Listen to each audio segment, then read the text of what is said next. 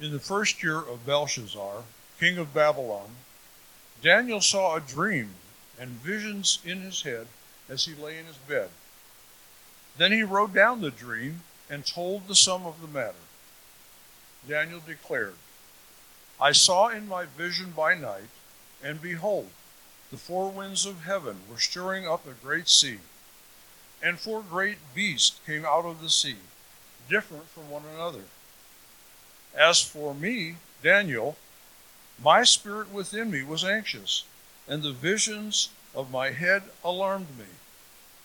I approached one of those who stood there and asked him the truth concerning all this. So he told me and made known to me the interpretations of the things.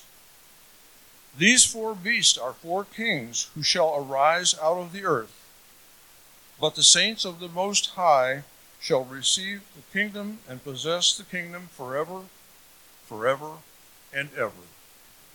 Father, we rejoice to get to hear your word tonight. We rejoice in the seasons of the year. We trust you, Lord, in the good seasons and in the bad, in the light and in the dark. But most of all, this All Saints' Day, we remember those who've gone before us, Lord, and we look forward to baptism, to bringing yet another into the fold of your glorious kingdom, where your love reigns forever, forever, and ever. Through Christ our Lord we pray. Amen. Good evening. Welcome tonight. Can you smell a different smell? You see a little bit of, it's funny. You see the cloud? When you smell, that should tell you, oh, this is a special day. This is a day that's a little different. Today is All Saints' Day, and we're going to be celebrating a baptism, little Felix Fairs Howard. But today, we remember those who have gone before us in the faith. Now, I want you to put a face in your mind, if you can. Surely, you're here because someone has had a hand in bringing you closer to God, closer to Christ. Maybe it's a Sunday school teacher, or that nagging aunt or uncle, or just a great dad. You never know. Dads are okay sometimes. Or a mother, a grandmother. It could be anybody. Just have that face in your mind. And it may be that that person has gone on to be with the Lord, that that person has died. On All Saints' Day, we remember particularly those saints who have gone on to be with the Lord. And we remember them and give thanks for them because they showed us the way. They modeled for us what it looks like to follow Jesus. They're saints not because they were able to do a miracle and their body didn't decay, and et cetera, et cetera, et cetera. They're saints because they were in, and they are in Christ. They are one through whom God's light shines. They are holy ones. And so, they have been an example to us. And we're surrounded by that cloud, get the effect, cloud. We're surrounded by that cloud of witnesses, of those people that you've pictured in your mind. And that cloud of witnesses cheers us on. Now, as you think about your saint or saints, it can be multiple saints, there are a few things I want to draw out from the scriptures tonight that they modeled for us. The first of which is that they knew, these saints that we're thinking about, knew that the Most High God reigns, period. They knew that there is and there will be opposition to God's kingdom. Moreover, they knew and know that the inheritance of those in God's kingdom is unimaginable. It's almost unable to be put into words. That's the word we would use for that is ineffable. And lastly, these saints know that the Most High God, the Almighty God, the Ancient of Days, as Daniel chapter 7 describes him, will fully and finally prevail and triumph at the end of days, when there is a new heaven and a new earth, and all the evil, all the wickedness that we experience because we live in a broken and dying world, and we're under attack by Satan and his minions, all of that will be fully and finally over. So first of all, we know that our saint that we have in our mind, I've got mine pictured right here in my head. I know when I think about this man, he knew that the Most High God reigns. Look at Daniel 7. It's in your bulletin, or maybe you have your Bible or a phone with you. Actually, this particular verse isn't in your bulletin. This is not in our reading, but it's fill in some context. So Daniel's writing. He's been in captivity for about 50 years. Remember, he's writing as an exile. We've talked about exile a lot the last few weeks. We're in exile. We're not quite home yet. We're not with the Lord yet. So Daniel is writing as an exile, and he sees this vision that frankly makes him quite anxious and troubled, he says. And verses 9 and 10 give us a little bit of the context to this vision. There were 4 beasts. Each of them had a sort of an animal-like character to them. They were all terrible, but the last one was particularly terrible and scary and awful. And Daniel was perplexed by all this stuff, and he asked one of the angels or saints around the throne of the Ancient of Days what was happening. And they explained, these are 4 kings, 4 kingdoms. But Daniel understood something very quickly in his vision, verses 9 and 10 of Daniel 7. As I looked, Daniel writes, thrones were placed, and the Ancient of Days took his seat. His clothing, now who's the Ancient of Days? It's God Almighty. It's the Most High God. It's the God of the universe. It is God our Lord. The Ancient of Days took his seat. His clothing was as white as snow, and the hair of his head like pure wool. His throne was fiery flames. Its wheels were burning fire. A stream of fire issued and came out from before him. Now, pause for a second. All of the beasts they rose out of the chaos of the ocean. Daniel writes that he saw the 4 winds stirring up the waves of the ocean. And from the chaos and the fury of the ocean came these beasts. And they had power over the nations of the world, but not as much power as this Ancient of Days. Not only that, verse 10, now we're back to the Ancient of Days, 1,000,000 served him, and 10,000 times 10,000 stood before him. The court sat in judgment, and the books were opened. In other words, the beasts had power. They had power for a time and a half time. But more importantly, the Ancient of Days reigned supremely. He sat in judgment. They came from the chaos of the ocean, of the sea, but he sat on fire and had thousands and thousands and 10,000 times 10,000 serving him. So try to picture this in your mind. It's relatively terrifying. Those beasts were scary, but honestly, the Ancient of Days also sounds very frightening to me. I do not think that I would do well if I were to be in the presence of the Ancient of Days without some sort of help, some sort of mediator. But these saints that have gone before us, friends, this cloud of witnesses, they knew this truth. Some of them knew it in their bones. Some of them had been road tested and tried and had seen, even in the midst of suffering, even in the midst of lack, the triumph and the rule and the reign of this Ancient of Days. Even in the midst of the presence of these beast-like things that come against God.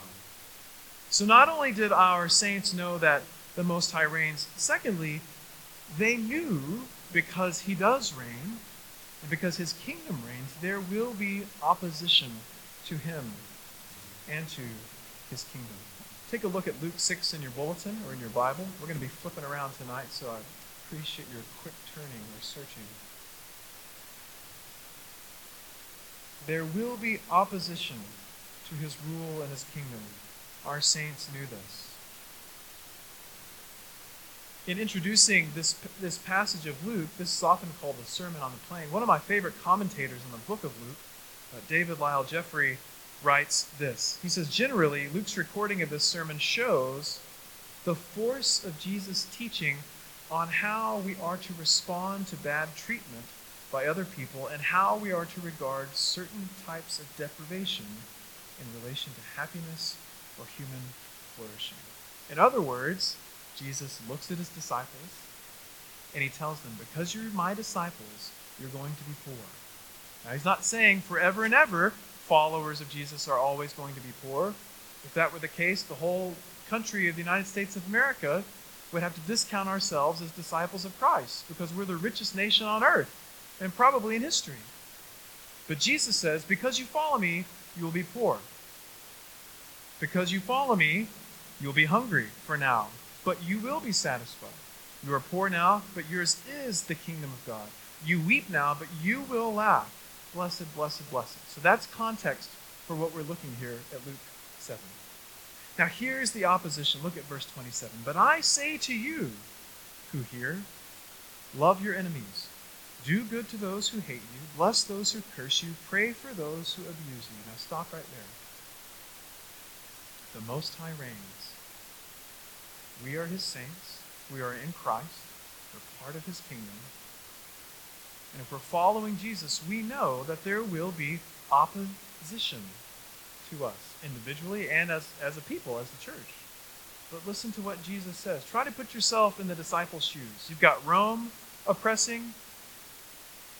You've been basically a slave government to all sorts of empires. And Jesus says, love your enemies. But aren't we supposed to get rid of the Romans, Lord? Do good to those who hate you. This last one is really hard. Bless those who curse you and pray for those who abuse you. There will be opposition in the kingdom of God. There will be opposition simply because we live in this broken, fallen world that is stained with the effects of sin in the fall. Verse 29.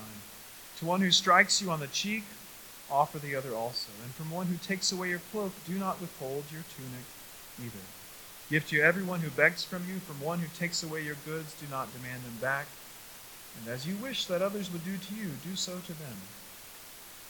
Now Jesus, again, is using Semitic hyperbole. He's giving a very elaborate example to prove a point that people who are his followers will behave differently than those who are not. Matthew's recording of a similar sermon says, you've heard it, an eye for an eye and a tooth for a tooth. But I say, you go further. You give of yourself. For those of you who have been victimized, maybe you've been robbed or assaulted or anything like that, you think, how could Jesus say something like this? How could he say this? In his kingdom, there will be opposition. But Jesus urges this response to love and to give. And we can get a hint of it back in verse 23 at the beginning of this sermon. He says, rejoice in the day when you're persecuted and hated and excluded, and people spurn your name and you're reviled on account of the Son of Man. Rejoice in that day and leap for joy, for behold, your reward is great in heaven. For so their fathers did to the prophets. Now think about your saint. Maybe they have told you of ways that they had experienced rejection and exclusion, or being hurt on account of the name of Jesus. Maybe they could look at you with a bright sadness to say, yes, this was bad. This opposition was real. But I know that the Most High reigns. And somehow, through that bright sadness, they were able to communicate, and yet God is good. I would venture to say one reason that they could do that is because they had prayed and heard the prayer of St. Paul in Ephesians 1. Turn to Ephesians 1. St. Paul's beautiful prayer. This one long, towering sentence at the beginning of this book. This is my favorite book, I think. This and Isaiah, and maybe Psalms. Also Daniel. I like Daniel now too. There's a lot. There's so many good ones. 66. You should read them. They knew the inheritance of those in his kingdom was unimaginable. So I'm thinking about my saint. He was really good at communicating. And he could speak about things very descriptively.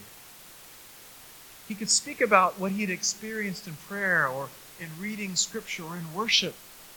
or experiences that he had. And it was a little bit like the prayer that St. Paul prayed for the church at Ephesus was being answered in my friend. Let's see, verses 19 and 20, I believe. I'm trying to stay on point here, guys. Ephesians 1, 18 and 19. So Paul's praying, he's giving thanks to God, he loves these guys. Verse 18.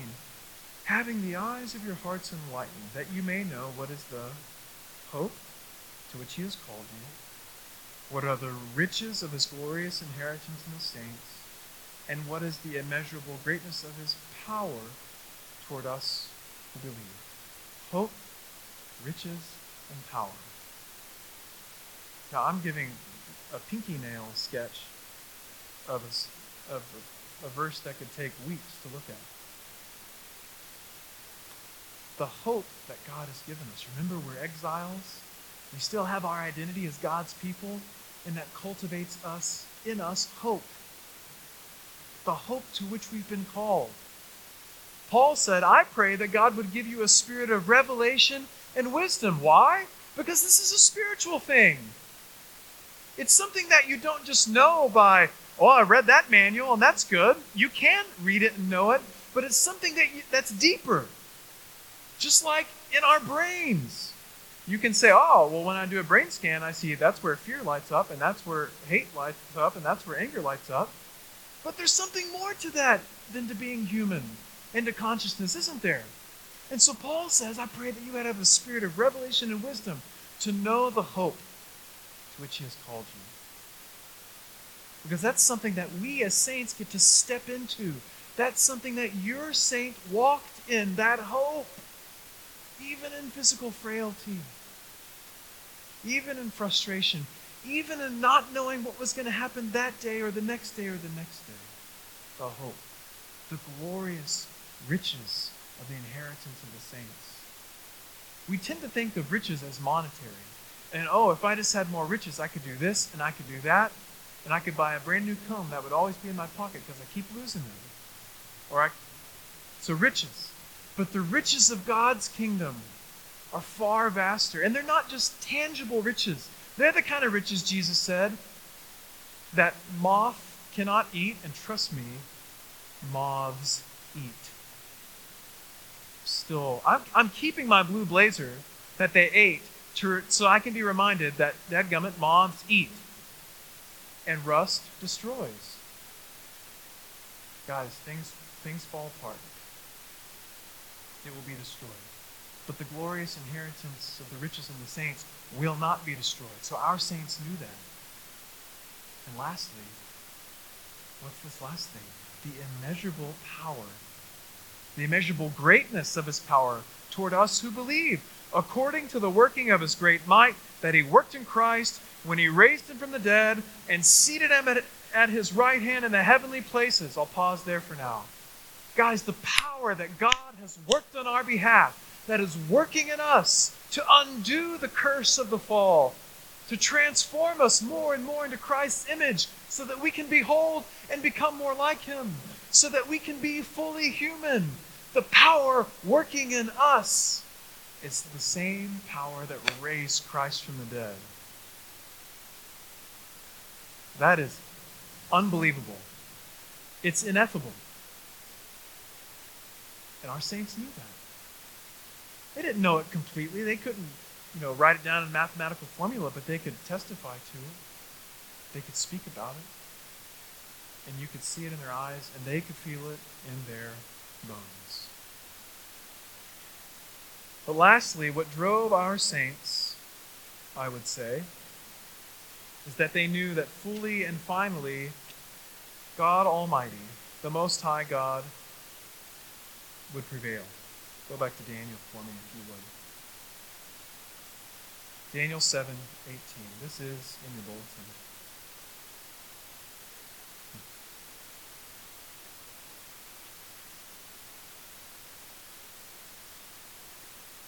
So this one attending the Ancient of Days is explaining this to Daniel. And this is what the last part of the explanation. But the saints of the Most High. What was that word again? But the saints of the Most High shall receive the kingdom and possess the kingdom forever, forever, and ever. They're going to be these beasts. They're really terrible. The last one's the worst. He's got 10 horns, and there's one horn in particular that's really wild and crazy and awful and terrible. But the Ancient of the Days is far greater, and he will prevail. He will prevail.